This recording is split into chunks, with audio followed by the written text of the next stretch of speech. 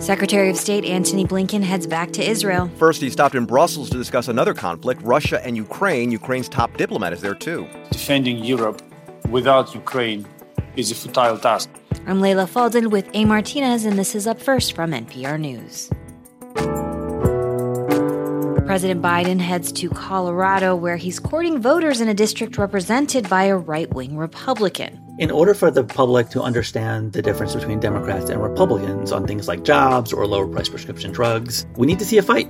Will his strategy impact public opinion? Plus, world leaders are set to begin climate change talks. Every time we have a heavy rainfall event, it's more likely to be even heavier than what we're typically used to seeing. We'll hear how even 1 degree makes a difference. Stay with us. We've got all the news you need to start your day.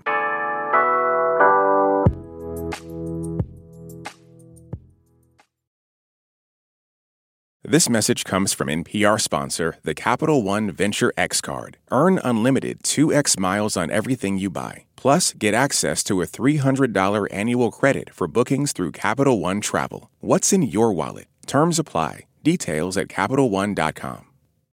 This message comes from NPR sponsor Arctic Wolf. Their researchers have released the Arctic Wolf Lab's 2024 Threat Report. Why will 2024 be a volatile year for cybersecurity? Learn more and get your copy now at arcticwolf.com/NPR.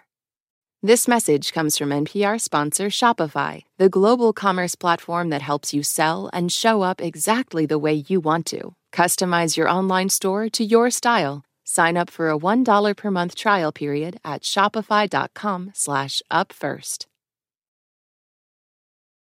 Secretary of State Antony Blinken is making his third trip to the Middle East since Hamas attacked Israel on October 7th. His trip began at NATO headquarters in Brussels, where Blinken said diplomatic work by the U.S. is responsible for the current pause in the fighting in Gaza.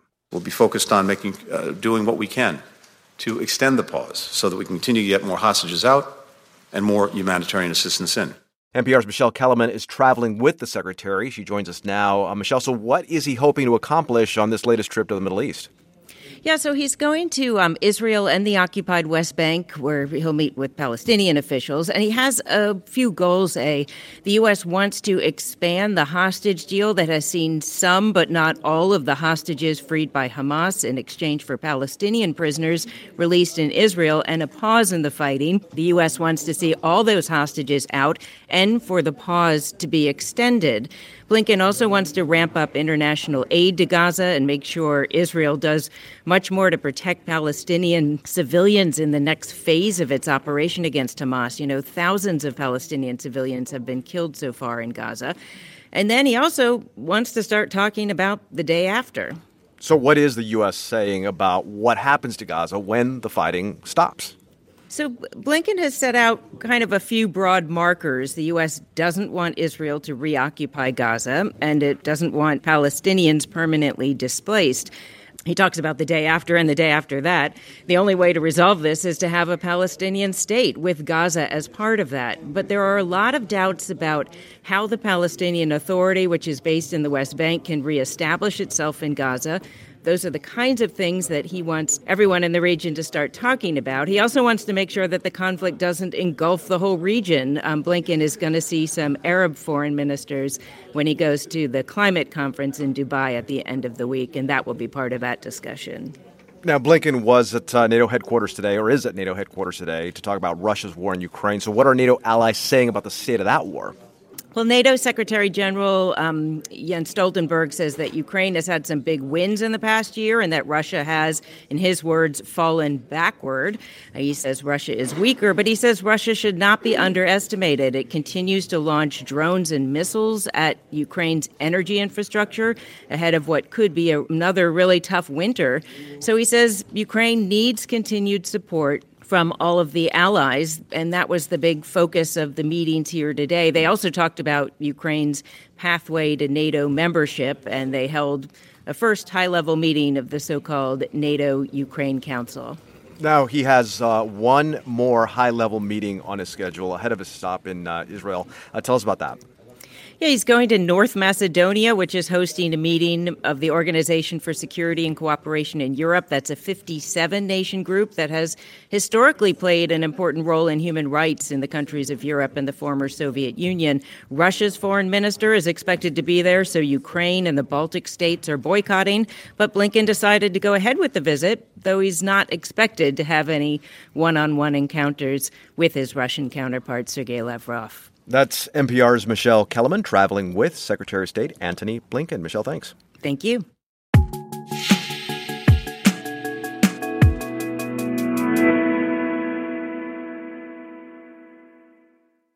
As Blinken heads to the Middle East, President Biden focuses on his domestic agenda today. Yeah, he's traveling to Pueblo, Colorado to tout his administration's investment in clean energy jobs and is expected to take some swipes at right-wing Republicans. NPR White House correspondent Deepa Shivaram is in Colorado with Biden. Hey, Deepa.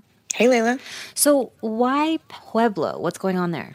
Yeah, well, there's a couple reasons. First, he's going to visit a plant owned by the largest wind turbine tower manufacturer in the world. The South Korean-based company is called CS Wind, and they say that thanks to Biden's major climate and jobs bill, they're adding hundreds of jobs in the state in the next few years.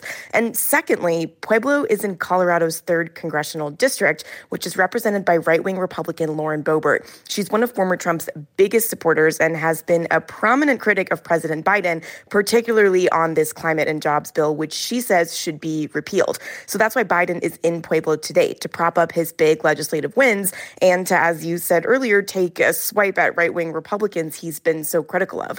Biden is expected to talk about how he thinks Boebert and Republicans like her are a threat to the progress that he says his administration has made. Now, we've heard Biden criticize right-wing lawmakers. He calls them MAGA Republicans repeatedly, but he doesn't often go after individual members like this in their own district. What's the thinking here? This is an interesting move. I talked to Adam Green, who leads the Progressive Change Campaign Committee. It's a left-leaning political advocacy organization. He's been meeting with the White House and White House officials lately to talk about the president's economic messaging. And he says one of the things Democrats need to do more of is lean into the fight on issues with extreme Republicans, whether it's about healthcare or jobs or the economy. In order for the public to understand the difference between Democrats and Republicans on things like jobs or lower-priced prescription drugs, we need to see a fight. And Green says that generally speaking here, people love drama. It gets more attention. And he says for Biden to go to Congresswoman Boebert's district and pick a fight with her specifically is a good strategy because of how loudly critical she is of Biden. So this particular trip in particular might be outsized in its influence and is a good down payment on a larger strategy of picking smart fights with Republicans. This idea that we've been talking about of drawing contrasts with Republicans is something that we've heard the White House try to do when it comes to selling Biden's economic agenda. But this is definitely a more pointed way of going about it. And you have to keep in mind, Layla, this comes at a time when recent polls have shown that the public still doesn't approve of how Biden has been handling the economy. So 11 months out from the election, it'll be interesting to see how this larger strategy here of picking smart fights, as Adam Green says, could impact public opinion, especially because this district has a really tight race. In 2022, it was super close. So it's a potential place for Democrats to flip the seat blue next year. Now, this trip was supposed to happen last month, but got postponed because of the crisis in the Middle East. Does this mean Biden is turning his attention back to domestic issues now? Yeah, that's right. The president was supposed to make this trip out in about mid-October, but canceled at the last minute. But the White House says the president's been working across, quote, a range of issues. In addition to this Colorado trip, he's traveling more domestically in the coming weeks. They just announced 2 upcoming trips to Philadelphia and the Boston area. I will note, though, that during this trip in Colorado, the conflict in the Middle East is still top of mind. There are still protesters that are calling for an end to U.S. aid to Israel that the president's motorcade has passed by. Of course, we've seen some folks who are also supportive of the president as well. And as Michelle Kellerman just noted, the U.S. Secretary of State Antony Blinken heads to the Middle East today, which is the last day of the extended ceasefire between Israel and Hamas. NPR White House correspondent Deepa Shivaram, thanks so much. Thank you.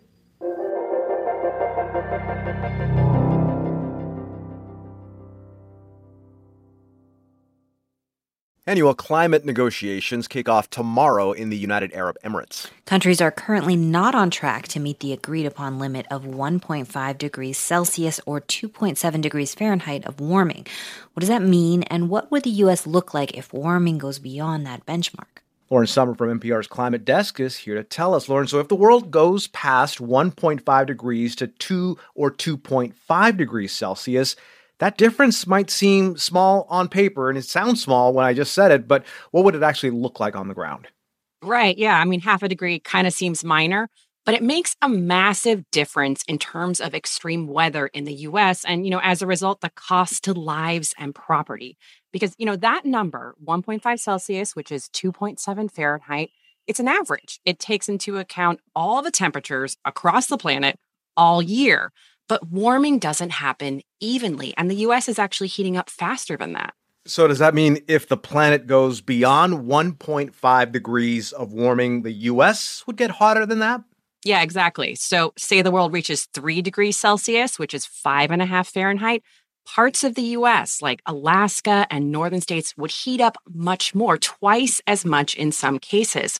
And when it's hotter, that affects the severity of the weather, like extreme storms. Yeah, the U.S. has seen some very destructive hurricanes in recent years. Would that trend keep getting worse? Yeah, hurricanes, tropical storms are getting more intense. But, so are storms in general, because a hotter atmosphere, it can hold more water vapor.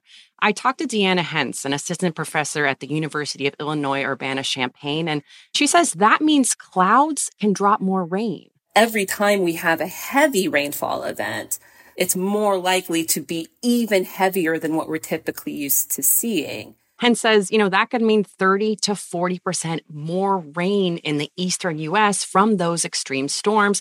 And that can overwhelm storm drains and infrastructure, and that causes flooding even if you don't live next to a river. Wow. I know the U.S. Saw some pretty extreme heat waves this year. How much worse do you think those could get if the Earth warms, say, more than 1.5 degrees Celsius? Yeah, right. I mean, that trend keeps going. So if the world warms 2 degrees Celsius, the southern U.S. could see more than 30 extra days above 95. That's a month more of days like that.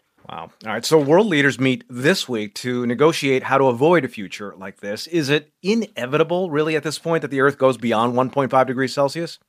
Yeah, I mean, if countries don't change course, so if we keep burning fossil fuels at the same rate, it looks like the planet will go beyond 1.5 sometime in the next decade. But Deepti Singh, who is an assistant professor at Washington State University, says, it's not too late. We're not destined to some catastrophic climate. We know that we can have a future that is more equitable and less volatile if we limit the warming through our actions today. She says every fraction of a degree matters to limit the impacts of climate change. It's not all or nothing. So 1.6 is just as important as 1.5 degrees when it comes to the planet's future. That's Lauren Sommer from NPR's Climate Desk. Lauren, thank you. Thanks. And that's Up First for Wednesday, November 29th. I'm E. Martinez. Up First is produced by Anna Perez, Ben Abrams, and Julie Deppenbrock. Our editors are Mark Katkoff, Dana Farrington, and Sadie Babbitts. We get engineering support from Phil Edfors and Arthur Laurent, and our technical director is Stacey Abbott. Start your day here with us tomorrow. And remember, the NPR app lets you keep public radio in your pocket. You'll find a mix of local, national, and international news, plus the best podcasts from the NPR network. Just download the NPR app in that app store.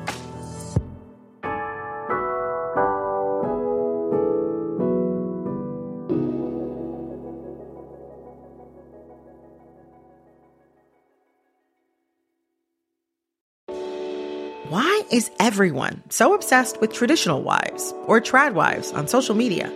This week, we're talking about the viral videos of women making marshmallows and mozzarella from scratch, and how behind the sheen of calm kitchens and cute fits, there's some interesting pessimism about our modern world. And that's worth digging into. Next time on It's Been a Minute from NPR. This message comes from NPR sponsor Shopify. Shopify is the global commerce platform that helps you sell at every stage of your business. From the launch your online shop stage to the first real-life store stage, all the way to the did we just hit 1 million orders stage, Shopify's there to help you grow. Sell without needing to code or design. Just bring your best ideas and Shopify will help you open up shop. Sign up for a $1 per month trial period at shopify.com/NPR. This message comes from NPR sponsor, the NPR Wine Club. Get the world of wine delivered to your door. When you join the NPR Wine Club, you'll receive the stories behind every bottle and favorite NPR shows and personalities arriving in liquid form, like Weekend Edition Cabernet and Wait, Wait, Don't Tell Me Zinfandel. The NPR Wine Club is a delicious way to support NPR's programming. If you're 21 or older, uncork a special offer at nprwineclub.org/podcast.